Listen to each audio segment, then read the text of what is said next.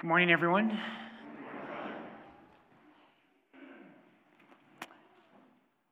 Believe it or not, that was actually the short form of the gospel. No, just kidding. Actually, it wasn't. Everybody always asks me, do you want the short form or the long form? And I just look at them like, really? Like, do you even have to ask? And they're like, long form it is.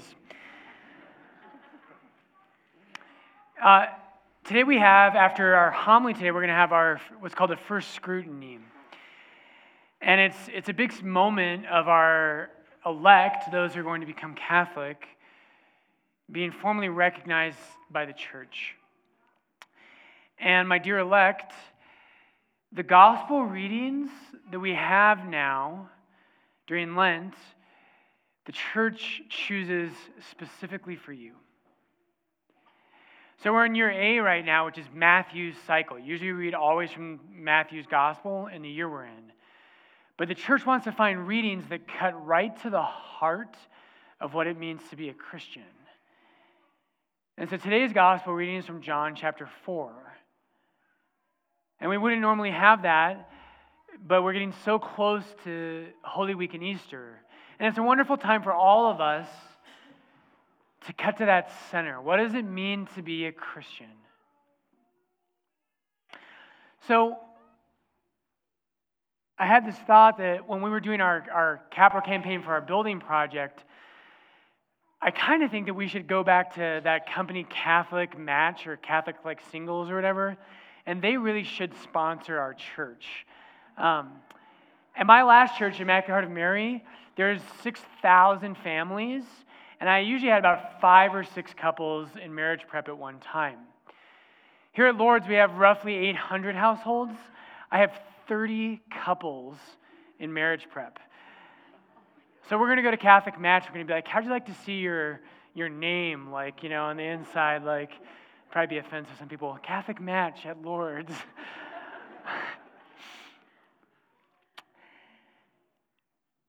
You might not think it when you first heard the gospel today, but today's gospel reading, brothers and sisters, is a love story. Very much so. You see, today in the modern world, so many people might think, and all through history, we know where to go when you're looking for a spouse. There's the traditional places. People will go to bars and they'll go to parties and out to clubs. If they're smart, they'll come to Lourdes, right?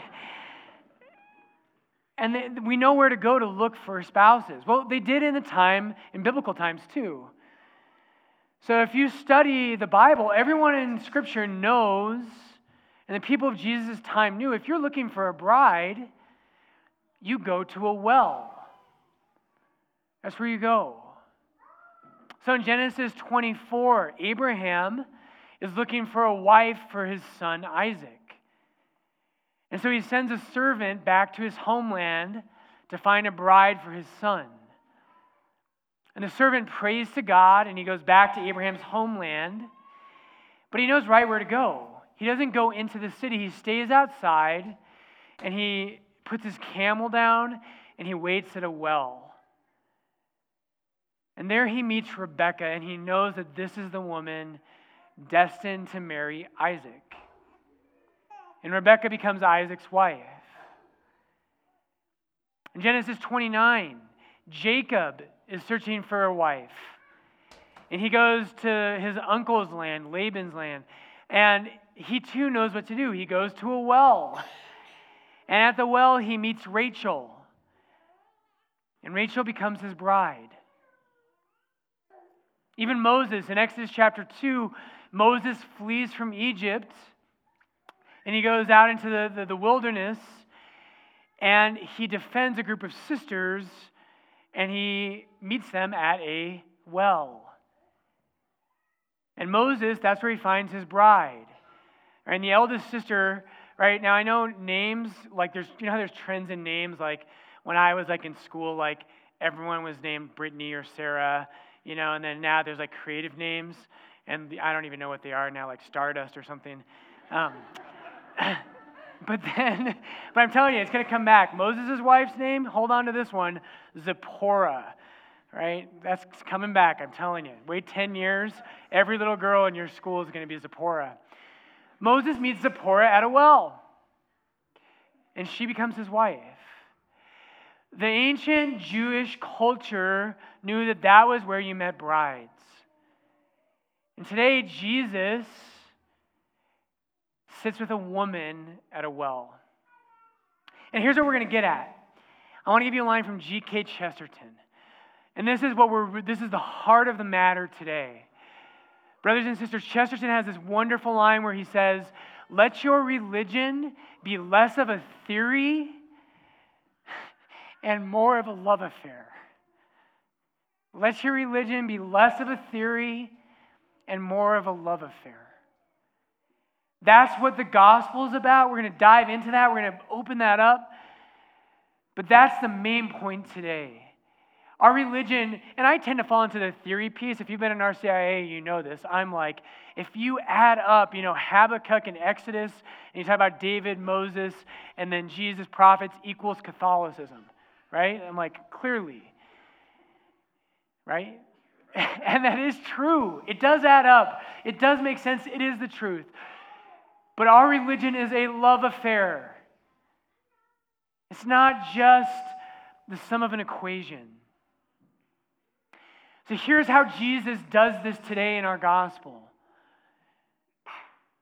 So the key to this is understanding the context. Jesus is in Samaria. And this woman becomes a symbol of that people. So in John's gospel, oftentimes real people become symbolic of a larger group. So in our faith, sometimes the Pope represents all of us. In John's gospel, for instance, John never tells you who he is until the very last verses of the gospel. There's 21 chapters, and all through the gospel, John's there everywhere, but he never tells you who he is. He just calls himself the beloved disciple. And there's a reason for that. Is he's symbolic. He's telling you, if you want to be a beloved disciple, here's what this looks like. So he's a real person, but he's also symbolizes something greater than himself. The same is true of this woman. So they're in Samaria. And the woman has had how many husbands? 5 husbands. And here's where this comes alive, brothers and sisters. In 2 Kings 17, and we know this from just the history of Israel and of the Holy Land, is that the Samaritans had a group of gods they worshipped called the Baals. And guess how many in that group, guess how many Baals there were? There were 5. There were 5 Baals. We're in Samaria, and here's where it really comes alive. The word Baal is a Canaanite word. And it can be translated in 2 ways. It either means master or husband. Master or husband. That's what Baal means. And this woman has had 5 Baals. In the book of Hosea in the Old Testament, I know what you're thinking. There's a book of Hosea? Yes, there is. In Hosea chapter 2, God takes that metaphor and he flips it. And what he's saying here is he says, who's the true husband? Is it really these pagan idols, or is it me? And he says this, he says, in that day, says the Lord, you will call me my husband. No longer will you call me my Baal. For I will remove the names of the Baals from her mouth, and they shall be mentioned by name no more. Today's gospel is a love story.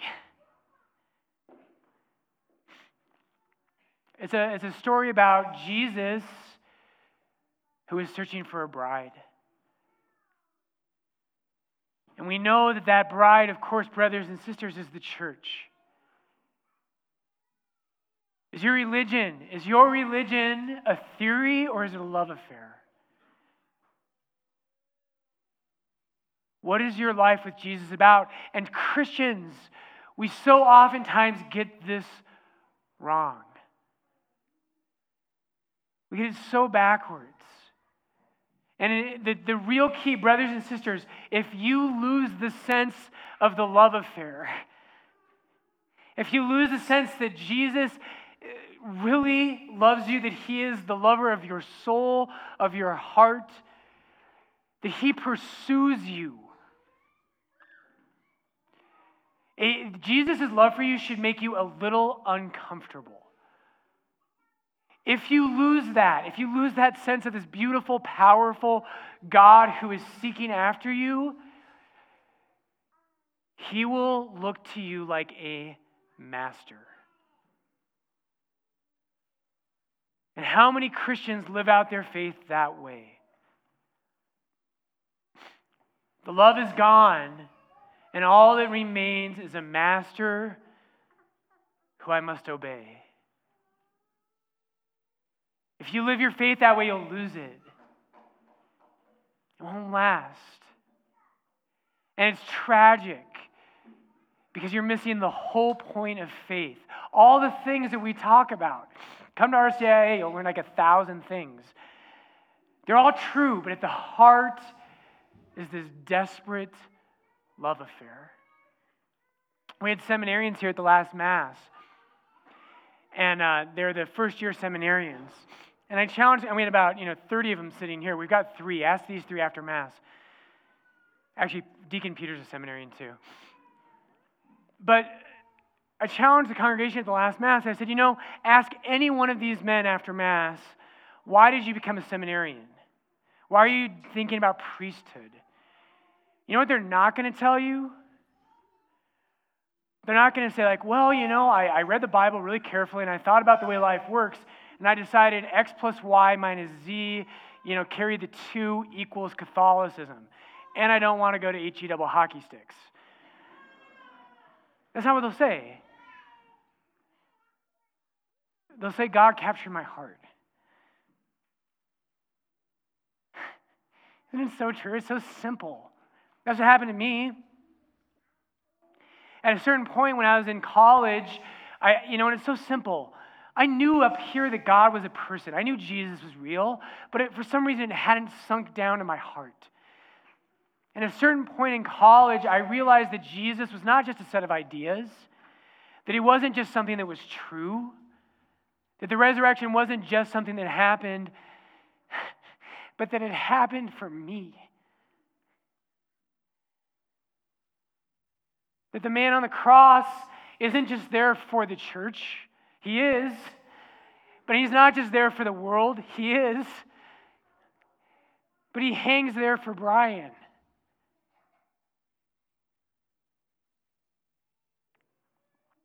And my faith went from a set of ideas to a love story. And the Lord took my heart. That is our faith. That's what it's about. Is your religion, is it a theory or is it a love story? Is it a God who left his comfortable home in heaven to come find you? And so many of us say, well, Jesus, I've done so many things. You couldn't really love me like that. The Samaritan woman had 5 husbands, and she's living in adultery as she speaks to Jesus. And he comes to find her. And when you get that, you realize this isn't a story of a God who says, if you get your act together, then I'll love you. If you clean up your bad habits and you get rid of these things, then I'll love you. It's a God who loves us first. I could go on for hours. I probably will. You've got nothing better to do. Don't pretend. Bronco season's over. They were terrible. Listen to this. Our second reading today says the same thing. One will hardly ever die for a righteous man. But God shows forth his love for us, and while we were yet sinners, Christ died for us. That's our faith. If you lose that, if you lose the sense of the romance, if you lose that joy and the sense that God loves you personally, not just people at Lord's, not just the world, but you, if you lose that, you'll go searching for other loves. You go looking for other husbands, other Baals. If you and I lived our faith like a desperate romance, brothers and sisters, that's when the world becomes Catholic again. You don't have to have the answers to everything. Every person we ever meet, you ever think this? It's always weird. You ever people watch? I love people watching. And it's really weird when you're staring at someone in a collar, and I always forget that I'm a priest and I have a collar on and they can tell that I'm a priest. And I'll be out like at a coffee shop and I'll look around and I'll people watch. And I always wonder the same thing. I wonder if that person realizes that their whole life, the whole reason they were created was for this desperate romance. Do they know that? When they're stuck in traffic on I-25, when they're at their desk, do they know the reason they exist is because of that? This is the reason all of our hearts, every human heart, we're always searching for more. We always want more love. We want to be loved more deeply. We want something more. And the only answer is God. I want to leave you with this morning. St. John Paul II, as always, he says things so beautifully. He says, man cannot live without love. He remains a being that is incomprehensible to himself. His life is senseless if love is not revealed to him. If he does not encounter love, if he does not experience it and make it his own. When we don't find love in our lives, brothers and sisters, our life makes no sense. Is your faith a theory or is it a love affair? Is it something that makes sense merely, or is it something that makes your heart come alive? Jesus, give us that love. Lord, help us to know the depths of your love for each one of us, that it's personal, that you seek us out. Lord, that our hearts don't have to fear. Lord, make our faith in you a desperate romance.